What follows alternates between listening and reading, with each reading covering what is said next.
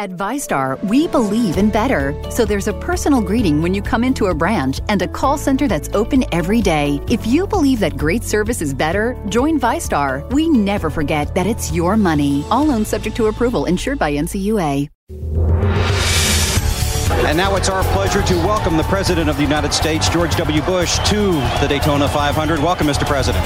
I am really glad to be here. If you've never been to a Daytona 500, it's hard for me to describe what it's like to be down here with the drivers and to see the huge crowd and to feel the excitement for one of America's great sporting spectacles. It was a strange start to the 2004 Daytona 500.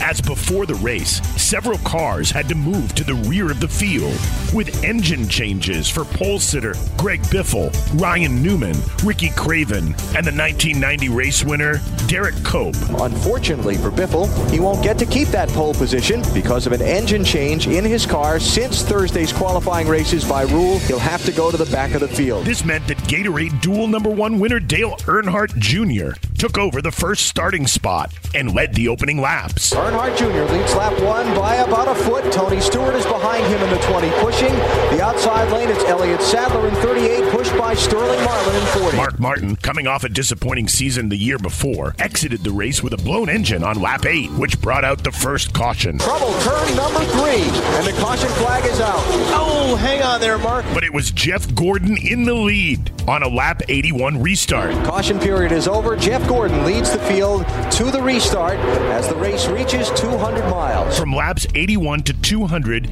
it was caution-free. The main competitors during the second half of the race still were Tony Stewart and Dale Earnhardt Jr. They were the two strongest cars that day. When the final green flag pit stops were over, rookie Scott Wimmer of Bill Davis Racing was out in front. The crew had only changed the right side tires, elevating him from a likely 7th or 8th place finish for a chance to win. If Scott Wimmer, the 22, had just another car do the same strategy and get hooked up together, it's great strategy. But by yourself, no good. But unfortunately, he had no drafting partner and was caught up by the faster Stewart and Earnhardt with just 25 laps to go. Wimmer up the hill off turn number 2. Here comes Tony Stewart for the lead. Wimmer to block, but I don't think it's going to work. Dale Jr. passed Stewart on lap 181. Jr. could not quite make it. He's still trying. Here he goes look again. At this.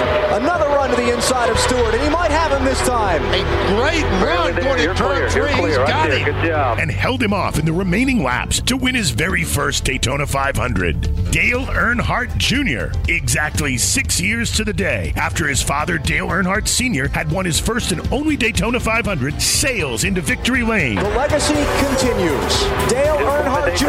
wins the 46th Daytona 500. It's Junior's Day at Daytona in the 2004 Daytona 500.